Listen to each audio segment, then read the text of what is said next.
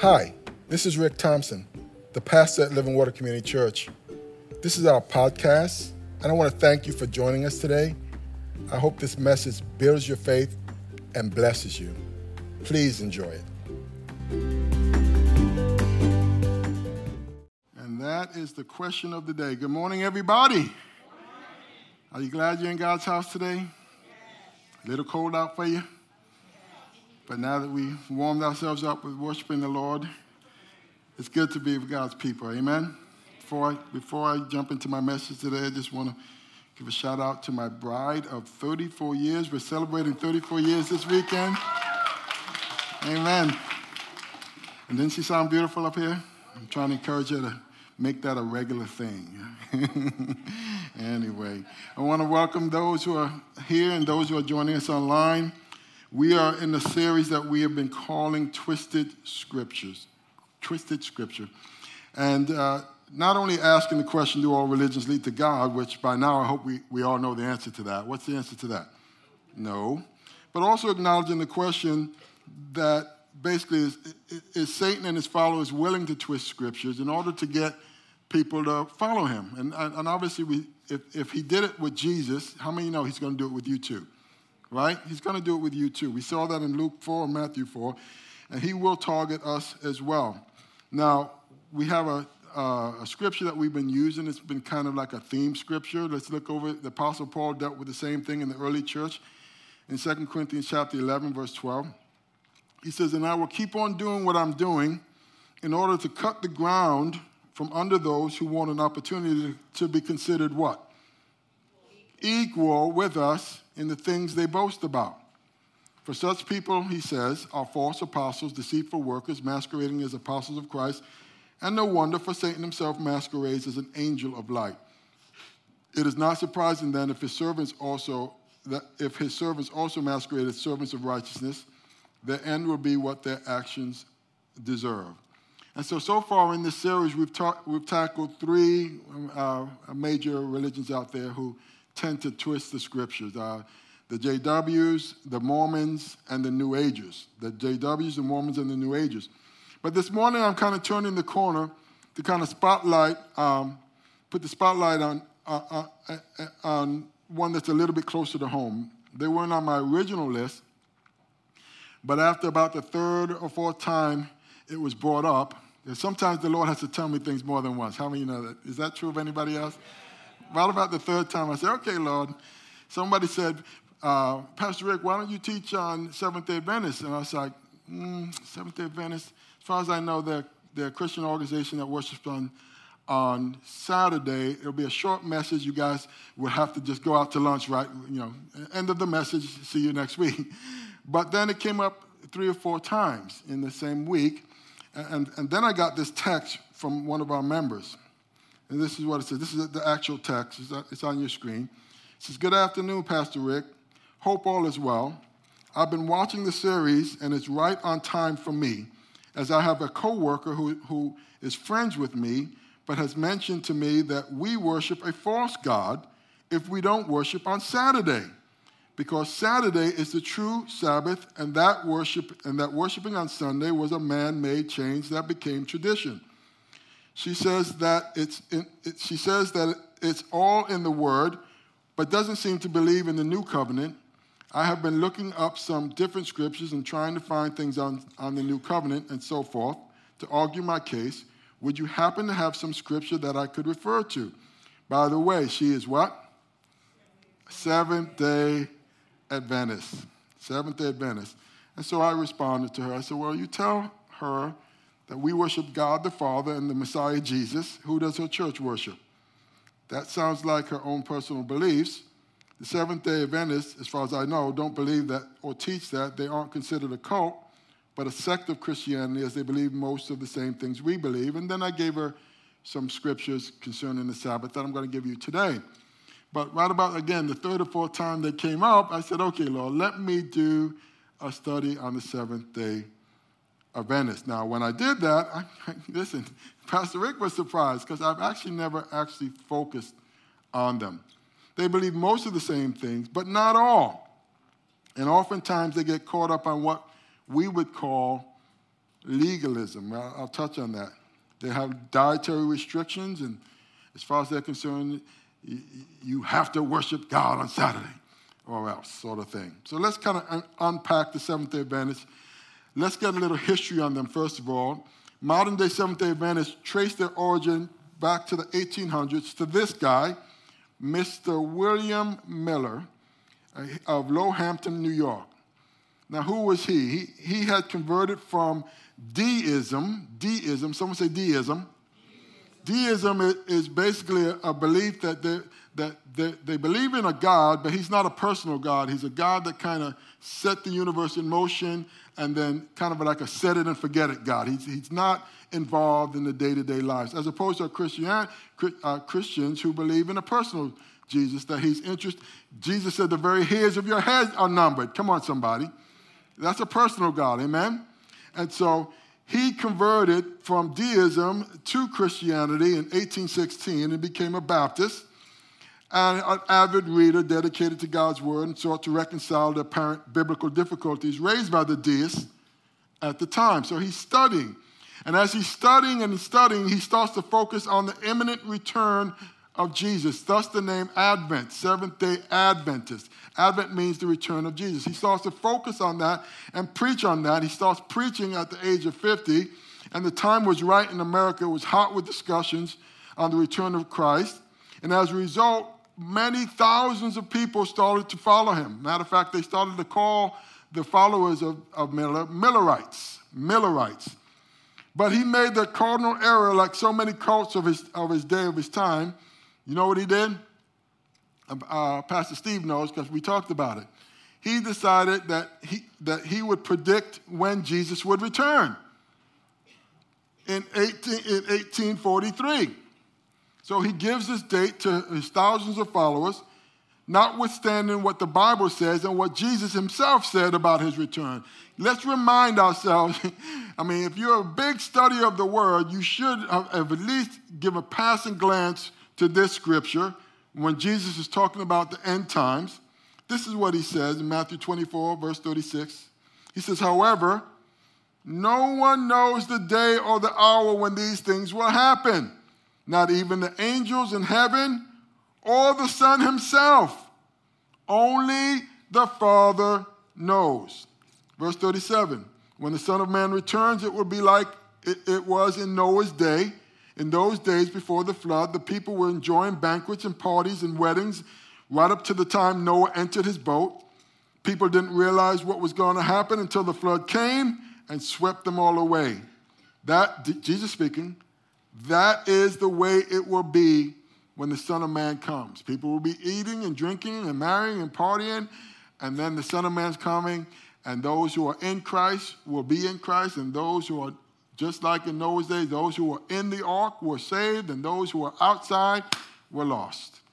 But he said, no one knows the time except the Father, not even the Son at the time. Nevertheless, Mr. Miller thought he had it figured out.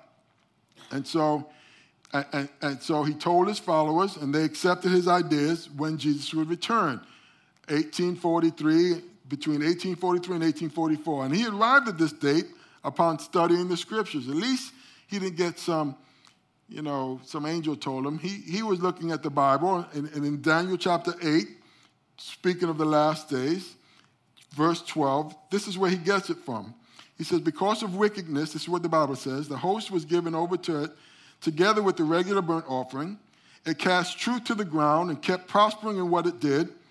Then I heard a holy one speaking, and another holy one said to the one that spoke, how long is this vision concerning the regular burnt offering, the transgression that makes desolate, and the giving over of the sanctuary and host to be trampled? And he answered him, again, we talked about the Antichrist and when he's going to come on the scene. He says, and he answered him, for 2,300 evenings and mornings, then the sanctuary shall be restored to its rightful state. Then it goes on to say, which he clearly didn't read verse 27, so I, Daniel, was overcome, and I lay sick some days. Now understand, Daniel has this vision, and he was overcome by it, and he lay sick for several days. Then he arose and went about the king's business. But I was dismayed by the vision, and what does he say? And did not understand it. And so the person who got the vision, the prophet Daniel himself, admitted that he didn't understand what was coming his way. But Miller claimed he did and convinced an awful lot of people as well. So he interpreted the 2300 evenings and mornings to be years, counted forward from 457 BC, when the commandment to rebuild Jerusalem was given in Daniel chapter 9, verse 24. And he came up with a date certain of Christ's return. And of course, that date came, and that date went, and Jesus didn't return. And when his initial predictions failed, you think he would just say, let me just call it a day. No, he adjusted his findings to conclude that Jesus would return on a different date, March 21st, 1844, and then put that out there, and then that didn't happen. And then later on, October 22nd, 1844. And after those failed, William Miller finally quit promoting this idea that Jesus was going to return, and the Millerites, those who followed him, broke up. But not to be, upstanding or anything like that. One of his followers, one of the people who followed him, they said in the morning following, what they called was a great disappointment, because you had all these thousands of people now, waiting. Jesus is coming on this day, and then the day didn't come, and the day came and left, and he didn't come. And then he predicted another day, and the day came, and it left, and he didn't come. And then the third time it happened. Well, this guy, after the great disappointment on October 22nd, the next day, 1844, this guy claims, Hiram Edson, claimed to have seen a vision, and he said that he saw Jesus standing at the altar of heaven and concluded that William Miller had been right about the time, but wrong about the place.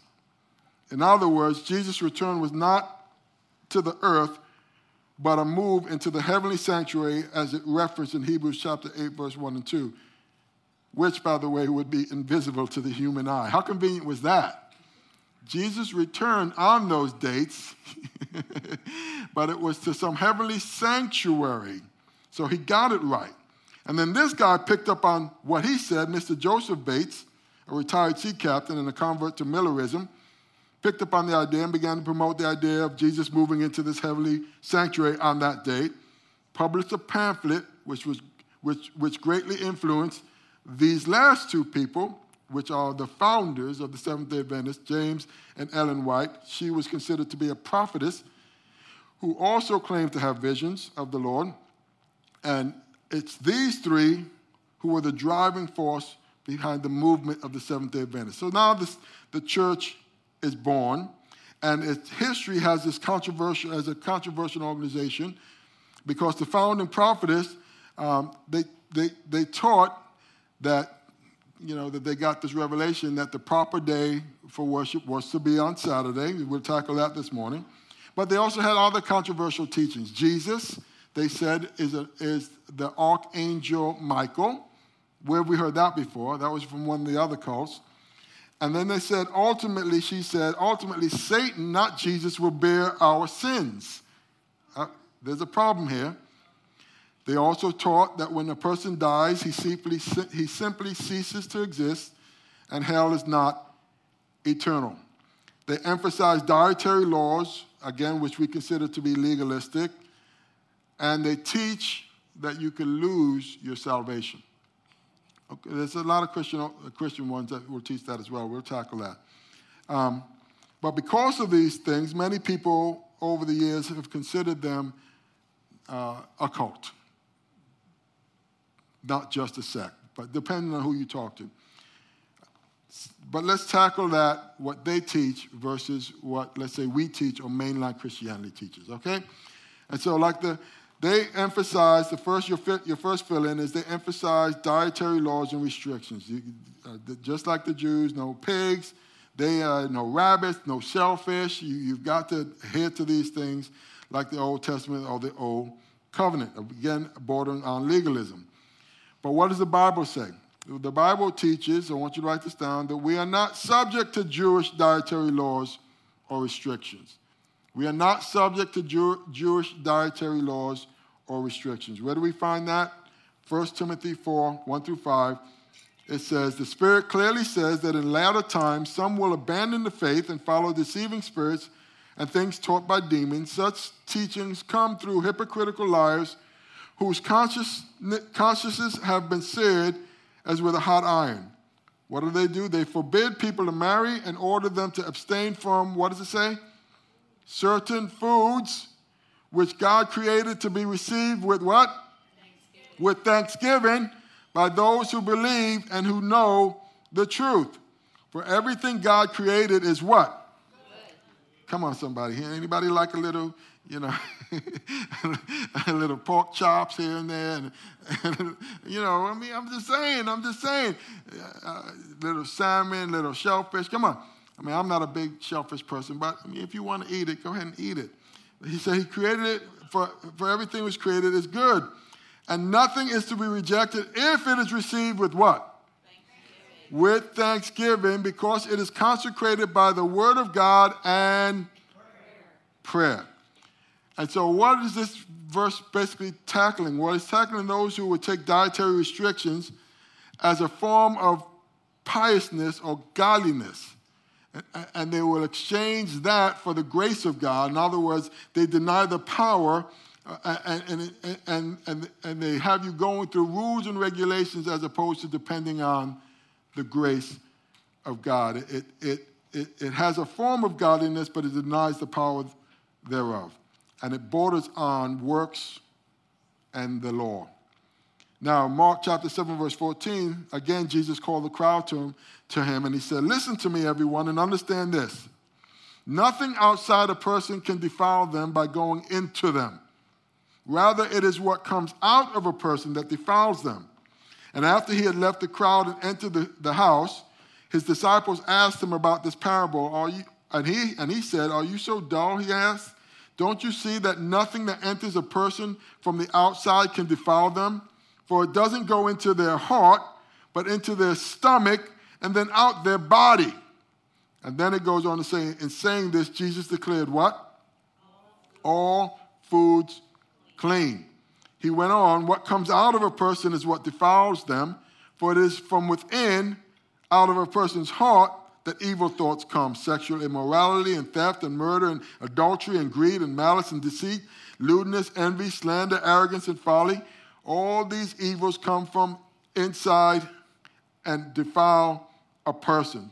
And so what is Jesus saying? He's saying it's not an issue of food at all, because during the Jews at the time were what I call majoring on the minors. They were telling people that unless you are ceremonial clean, unless you eat the right things, you are not in proper relationship with the Lord. And Jesus comes along and says, listen, nothing you put in your mouth is going to defile you. Not one thing. Because it goes in the mouth, it goes in the stomach, it goes through the small and large intestines, and then it gets eliminated. All right? He said, that doesn't defile you. He said, you want to know what defiles you? It's the stuff that comes out of your heart that defiles you. And then he breaks it down. The evil thoughts, the sexual immorality, the theft, the murder, adultery, greed, malice, deceit, lewdness, envy, slander, arrogance, and folly. All these evils come from inside and defile a person. Folks, it's not a food issue. It's a heart issue. And Jesus came along to tell us it's always been a heart issue. Amen? That's why we have to surrender our hearts to the Lord, because it's only by his Holy Spirit that we can have our hearts cleansed. Amen? They go on to say that hell is not eternal, that a person just ceases to exist. Again, a lot of the other cults got their teachings out of this early church as well. What the Bible says, hell is eternal. Matthew 25, verse 46, Jesus speaking. Then they will go away to, help me out somebody, eternal what? Punishment, but the righteous to eternal life. What does eternal mean? It's not that complicated. It means forever. And so Jesus is talking about two types of people, goats and sheep. And he says that the sheep, follow or goats, those who do their own thing, are going to go into eternal punishment, forever punishment. And those who follow after him, the sheep, will go into eternal life. Folks, there is a heaven to gain and a hell to miss. Notwithstanding what people don't ever want to talk about hell anymore. Pastor, don't talk about hell. Why? Jesus talked about hell. And if it helps people make a decision to follow him, to God be the glory. Amen? Luke 16:19 and 31. It's not up there, but Jesus gave a whole parable about a rich man and Lazarus. And it spoke of a man who went to hell. And I believe it's a literal story that Jesus is describing of a man who literally went to hell. And you know what he had going on while he was there? All his senses. He could feel the fire. He could see what was going on. He asked them to put some water so he can, taste the water on his lips. All the senses that we have here today was tracking with this man who Jesus said was in eternal torment in hell. Speaking of the end times, in Revelations 14:9, it says, then a third angel followed them, shouting, anyone who worships the beast and his statue, or who accepts his mark on the forehead or the hand. Remember what that mark the Bible talks about? 666. This is what the Bible says. And that's why it's important to know what it says. Because the Bible says there is coming a time when there's going to be a one-world government, and you're not going to be able to buy or to sell. And we're moving away from the cash system to a digital system. And I don't know if you noticed that, but it seems like we're moving away already. But he says in the last days, who accepts the mark on the forehead or the hand, because the Bible says you won't be able to buy or to sell unless you get this mark, says in verse 10, must drink the wine of God's anger. It has been poured full strength into God's cup of wrath, and they will be tormented with fire and burning sulfur in the presence of the holy angels and the Lamb. And it goes on to say, the smoke of their torment will rise, help me out somebody, forever and ever. And they will have no relief day or night, for they have worshipped the beast and his statue and have accepted the mark of his name. Folks, is hell eternal? Yes. That's what the scripture says. This means that God's holy people must endure persecution patiently, obeying his commands and maintaining their faith in Jesus. Consequently, they also teach that Jesus is Michael, the archangel. Again, we heard this before. What does the Bible say? Jesus is God, God incarnate. Hebrews 1:1-4 speaks of Jesus. It says, in the past, God spoke to our ancestors through the prophets at many times and in various ways. But in these last days, he has spoken to us by his Son, whom he appointed heir of all things, and through whom also he made the universe. The Son is the radiance of God's glory and the exact representation of his being, sustaining all things by his powerful word.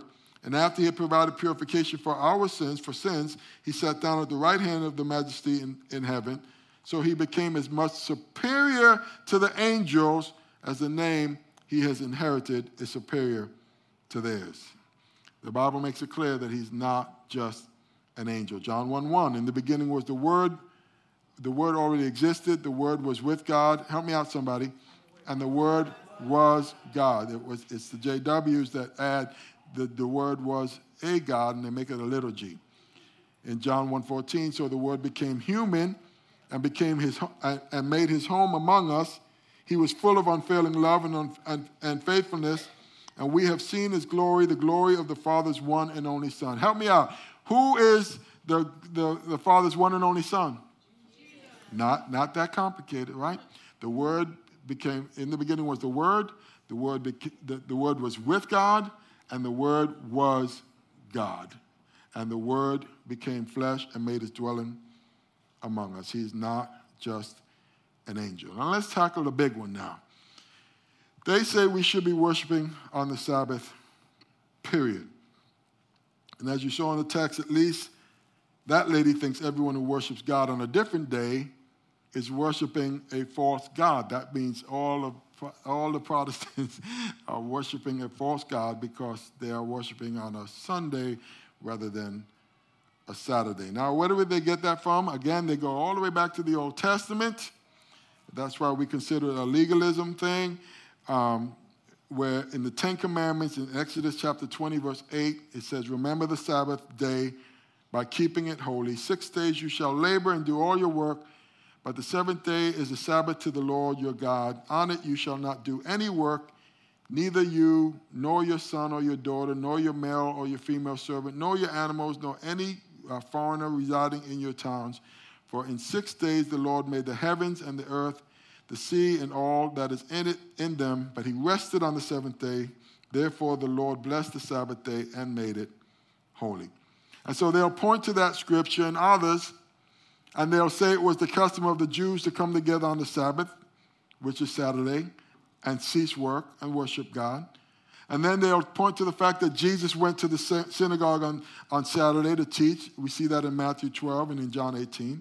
So did the apostle Paul in Acts 17 and 18 and 4. He would go to the temple to tell them about Jesus. And so they conclude that if in the Old Testament we're commanded to keep the Sabbath, and in the New Testament we see Jews and Jesus and the apostles doing the same thing, then why do we worship on Sunday? Someone say, good question. I'm so glad you asked. Here are some reasons. The Bible says, and Jesus actually said this, I want you to write this down, the Sabbath was made for man, not man for the Sabbath.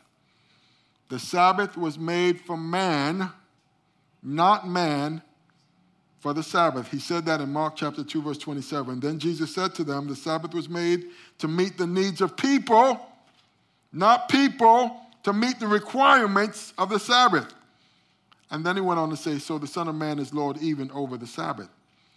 Now he said this in response to the Pharisees who were following him and constantly accusing him of breaking the laws of the Sabbath. So Jesus himself was constantly being accused of breaking the laws of the Sabbath. If he was here today, he'd be accused by the Seventh-day Adventists. Okay? But he was accused of breaking the laws of the Sabbath. Now, in this case, in that scripture, he and his followers were walking through a grain field and picking and eating the grain on the Sabbath day. And so they accused him. In other places, they were accusing him of when he would heal people on the Sabbath, they accused him of breaking the laws of the Sabbath on the Sabbath. Well, Jesus reiterates for us that the Sabbath was made to meet the needs of man. In other words, we should rest. Not man made to meet the requirements of the Sabbath. In other words, God established the Sabbath as a rest for his people, not because God needed a rest. How many know God doesn't get tired? He doesn't get tired. He established it because we're mortal and we need times of rest to focus on. How many of you are tired just from losing that 1 hour sleep? Come on, somebody. I know I am, right? And basically he's telling you, you are not designed to go 7 days a week. You are designed to take time to rest or you will burn out. You and I will burn out. And the Old Testament system of law required them to keep the Sabbath as part of their overall moral, legal, and sacrificial system by which the Jewish people satisfied God's requirements of behavior and the government and forgiveness of sin. But then Jesus comes along and he makes an atonement for all of mankind. He is the sacrificial lamb that takes away the sins of the world. And so when he made that commitment, remember what he said? It is finished. He said, we are no longer required to keep the law as a means of justification, as a means of because the average Jew is trying to be a good Jew. They're trying to work their way to heaven. Jesus became the fulfillment of the law. Matter of fact, I want you to take a look at this about 3-minute clip, and then we'll get back to our discussion. Does God require Sabbath keeping of Christians? We're going to answer that question. The Apostle Paul declares, therefore do not let anyone judge you by what you eat or drink, or with regard to a religious festival, a new moon celebration, or a Sabbath day. These are a shadow of the things that were to come. The reality, however, is found in Christ. One man considers one day more sacred than another. Another man considers every day alike. Each one should be fully convinced in his own mind. These scriptures make it clear that for the Christian, Sabbath keeping is a matter of spiritual freedom, not a command from God. In the early chapters of the book of Acts, the first Christians were predominantly Jews. When Gentiles began to receive salvation through Jesus Christ, the Jewish Christians had a dilemma. What aspects of the Mosaic law and Jewish tradition should Gentile Christians be instructed to obey? The apostles met and discussed the issue in the Jerusalem Council. The decision was, "It is my judgment, therefore, that we should not make it difficult for the Gentiles who are turning to God. Instead, we should write to them, telling them to abstain from food polluted by idols, from sexual immorality, from the meat of strangled animals, and from blood." It is inconceivable that the apostles would neglect to include Sabbath keeping if it was God's command for Christians to observe the Sabbath day. A common error in the Sabbath keeping debate is the concept that the Sabbath was the day of worship. That is not what the Sabbath command was. Yes, Jews in Old Testament, New Testament, and modern times use Saturday as the day of worship, but that is not the essence of the Sabbath command. The Sabbath command was to do no work on the Sabbath day. When did the early Christians meet? Every day they continued to meet together in the temple courts. They broke bread in their homes and ate together with glad and sincere hearts, praising God and enjoying the favor of all the people. And the Lord added to their number daily those who were being saved. If there was a day that Christians met regularly, it was the first day of the week, our Sunday. Not the Sabbath day, our Saturday. In honor of Christ's resurrection on Sunday, the early Christians observed Sunday not as the Christian Sabbath, but as a day to especially worship Jesus Christ. Is there anything wrong with worshiping on Saturday, the Jewish Sabbath? Absolutely not. We should worship God every day, not just on Saturday or Sunday. Many churches today have services on both Saturday and Sunday. A main point to remember is this: whether or not a believer feels led to practice Sabbath rest or to engage in corporate worship on a particular day, he should remain respectful of those who do not share his conviction and not be a stumbling block to others. There is freedom in Christ. That answers the question, does God require Sabbath keeping of Christians? And the church said? Amen. So I want you to write this down. So we are free to worship any day and every day if we choose. Any day and every day. What is the Lord's day? We're going to look at the scripture where he says, I, John, was in the Spirit on the Lord's day. Now, he's referencing the day the Lord rose, but every day is the Lord's day. Come on, somebody. Monday's the Lord's day, and Tuesday's the Lord's day, and Wednesday. God created every day. And so every day we have the freedom to worship the Lord. Now, Romans 14, 5-6, in the same way, some think one day is more holy than another day, while others think every day is alike. You should each be fully convinced that whichever day you choose is acceptable. Those who worship the Lord on a special day do it to do what? To honor him. And those who eat any kind of food do so to honor the Lord, since they give thanks to God before eating. And those who refuse to eat certain foods also want to please the Lord and give thanks to God. Colossians 2:16. So don't let anyone condemn you for what you eat or drink, or for not celebrating certain holy days or new moon ceremonies, or what? Sabbath. Or Sabbaths.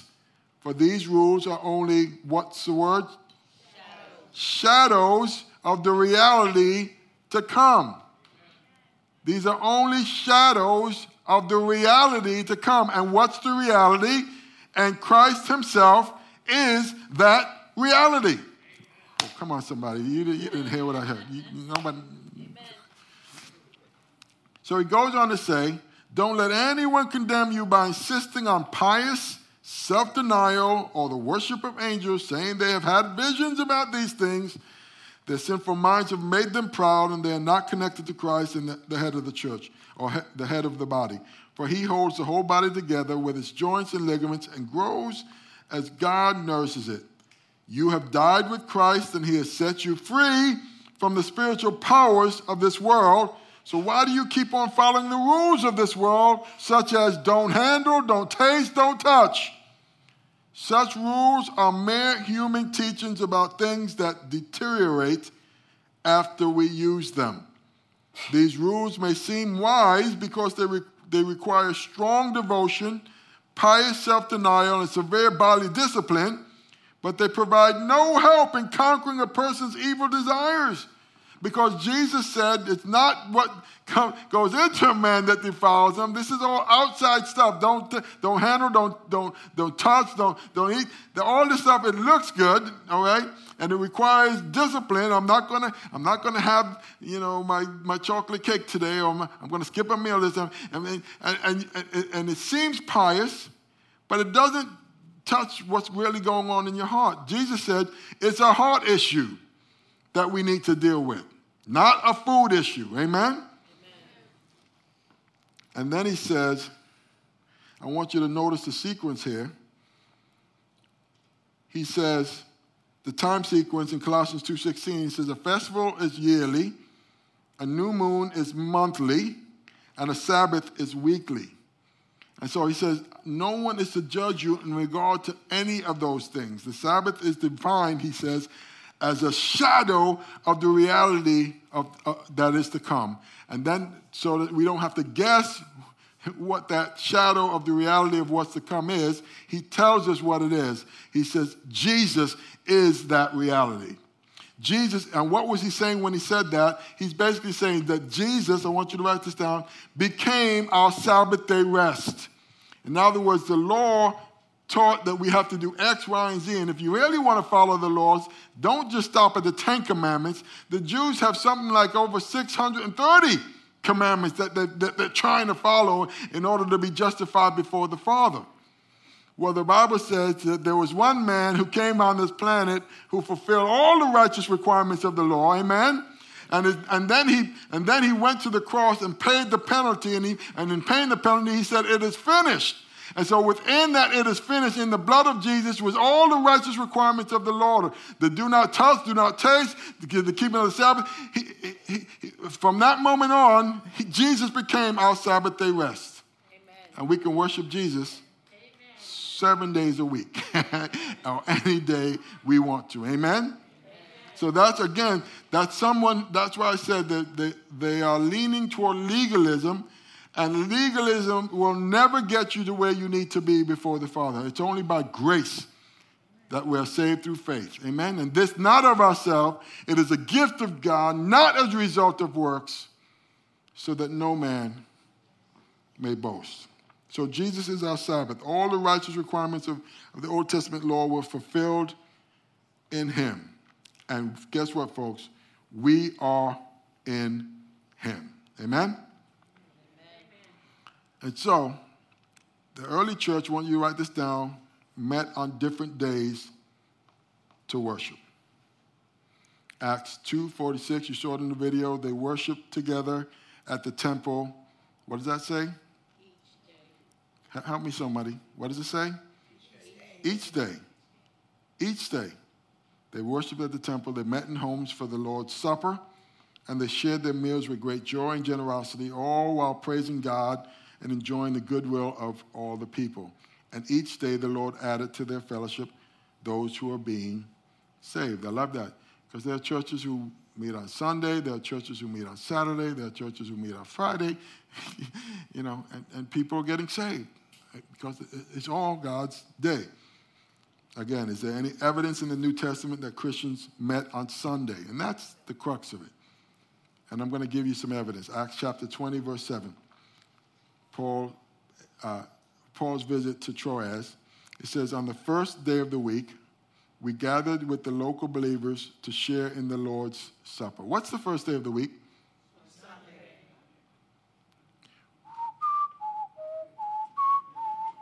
Who thinks it's Saturday? Don't put your hands up. The first day of the week is Sunday. Not only did they meet, they took the Lord's Supper on it.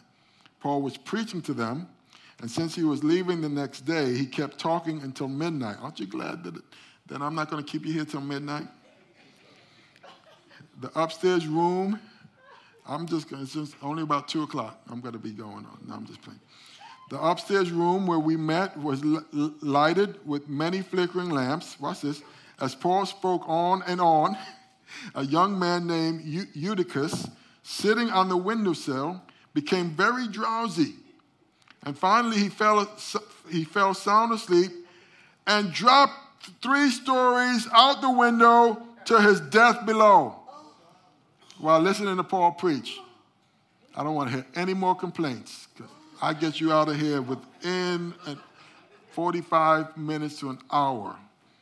This man just went on and on and on, and that poor kid couldn't take it, closed his eyes, and fell to his death. That's what the Bible says. Paul, watch this, went down, bent over him, and took him into his arms, and presumably prayed for him. And this is what he said. Don't worry, he said. He's alive. Come on, somebody. Then they all went back upstairs, shared in the Lord's Supper, and ate together. And you'd think he would have ended the meeting at that point. Paul continued to talk to them until dawn. And then he left. It reminded me of when I went to preach in Jamaica. I had a nice little sermon prepared. It was about 45 minutes, right? And then I was done, and they were like, wait, you can't be done. Because in Jamaica, they go to church. It's an all-day thing. You know, they walk there. Many of them walk there. They're going to hang out there for lunch, and they're going to go right into the evening service. And all I came with was a 45-minute message. And so I had to preach some more, okay? But if I did that here, I'd be emptying out the church. Well, that was Paul's idea. He was preaching and preaching and preaching. The dude dropped dead out the window. And then he said, you know what, no trouble. In the name of Jesus, get up. And the kid got up. Hopefully he didn't go sit back in that window. But that did not deter Paul from preaching some more. Went back upstairs, shared in the Lord's Supper, and he continued to talk until the morning, and then he left. Now, meanwhile, the young man was taken home alive and well, and everyone was greatly relieved. But I said that scripture to you just to point out the fact that all this happened not on a Saturday. They had this meeting. They said it was the first day of the week. The first day of the week has always been Sunday. And this is the day they gathered, and they had 2 important functions within that time: the breaking of bread, which is communion, and a message, preaching and teaching. 1 Corinthians 16:1, it says, now about the collection for the Lord's people, do what I told the Galatian churches to do. On the first day of every week, each one of you should set aside a sum of money in keeping with your income, saving it up, so that when I come, no collections will have to be made. Now concerning the collection for the saints, as I directed the churches of Galatia, or Galatia, so do you also. On the first day of every week, let each one of you put aside and save as he may prosper, that no collections be made when I come. So again, notice here that he's directing the churches to meet on the first day of each week, which we said already was Sunday, and to set aside a sum of money, which we presumably is the tithe, and he had them meet and set aside that money on a Sunday. Now, is this an official worship day set up by the church? Well, you decide. Does this verse apply to Christians still today? Yes, it does. It almost certainly does. And then finally, again, we talked about this already, but in Revelation, John the Revelator, he says, on the Lord's day, I was in the Spirit, and I heard behind me a loud voice like a trumpet, which said, write on a scroll what you see and send it to the 7 churches, to Ephesus, Smyrna, Pergamon, Thyatira, Sardis, Philadelphia, and Laodicea. Again, what is the Lord's day? It's Sunday. Why? Because it's the day that Jesus rose from the dead. Whenever you hear the reference to the Lord's Day in the Scripture, they are talking about Sunday. Now, the Seventh-day Adventists, they have every right to worship on Sabbath, and they should if they're convinced that it's the right thing to do. However, if any member of any church will require a person to worship on Sabbath as a sign of what they call true Christianity or true redemption, they are wrong. Flat out wrong. According to Romans 14, 1 through 12. Read it when you get a chance. Additionally, Sunday is the day that the Lord rose from the dead. Again, the Jewish people who had rejected Jesus continue to worship on Saturday, the Sabbath, but it was the Christians who celebrated his resurrection, and this was probably the driving force to gather on the first day of the week. Now, let me just wrap this message up in a bow concerning the nonsense about Satan eventually bearing our sins, as taught by Ellen White, one of the founders, and that we have the ability to lose our salvation. The Scripture is clear that Jesus is the Lamb of God that takes away the sins of the world. 1 Peter 2:24, it says, he himself bore our sins in his body on the cross so that we might die to sins and live for righteousness.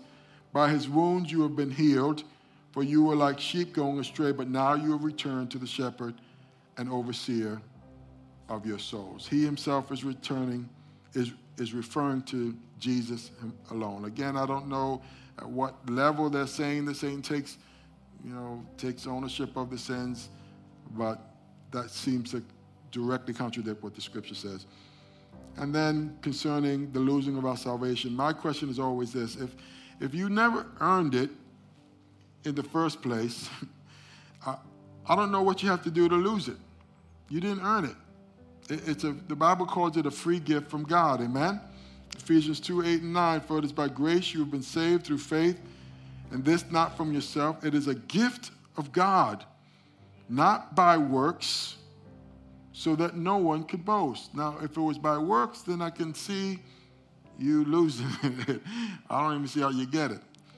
But if it's by grace, I don't see how you lose it. If you didn't do anything to gain it, gain salvation, then you can't do anything to lose it. We believe, like many Protestant churches, that once you're saved, you're always saved. The question is, are you truly saved? And there are people who have said a prayer, but have not actually surrendered their hearts.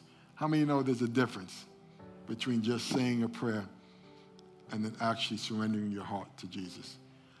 And so we believe that once you're truly saved, once you've given your heart to Jesus, then he's not an Indian giver. He doesn't take it back. Jesus said, the Scripture says, I've lost none of the ones that you've put in my hands, except the son of perdition, who was destined to go into hell. And that would have been Judas. But God has a way of keeping that which belongs to him. Amen? And if you put your trust in Jesus for your salvation, you can be assured that it's not, if you start this thing by grace and you walk by grace, when you finish this race or this life, it's only going to be by the grace of God. Amen?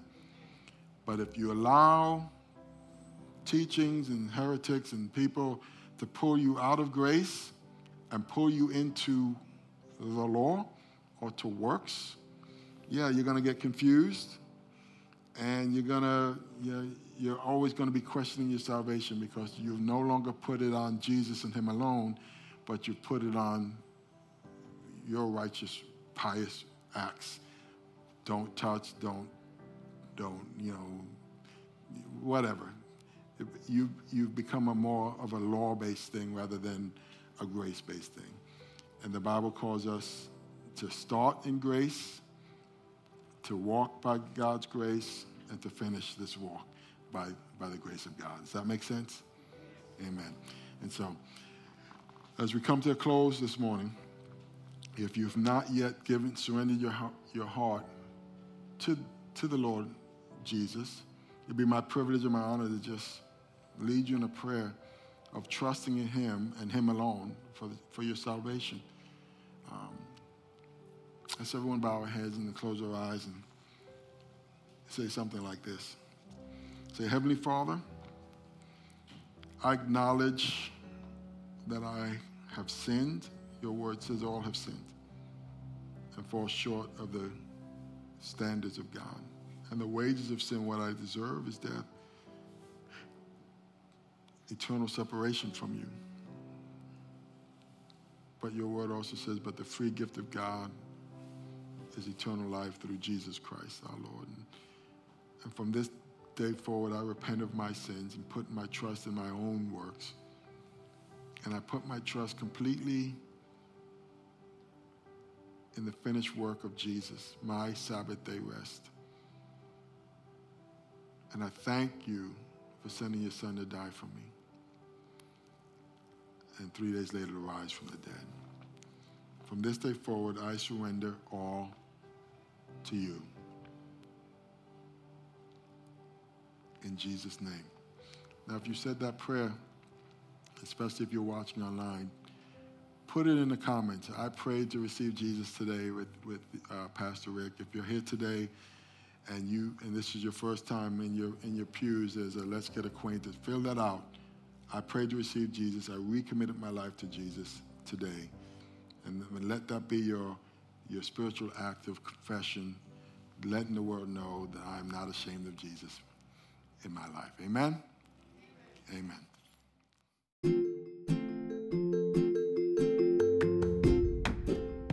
Thank you so very much for listening to this message. We hope you were truly blessed. If you were, please subscribe to our podcast if you haven't already, and share it with a friend. Doing so will cause the seeds of God's word and the message of his love to spread like wildfire. So thanks again for partnering with us in this important way. Stay thirsty for Christ, my friends, until the whole world hears. God bless.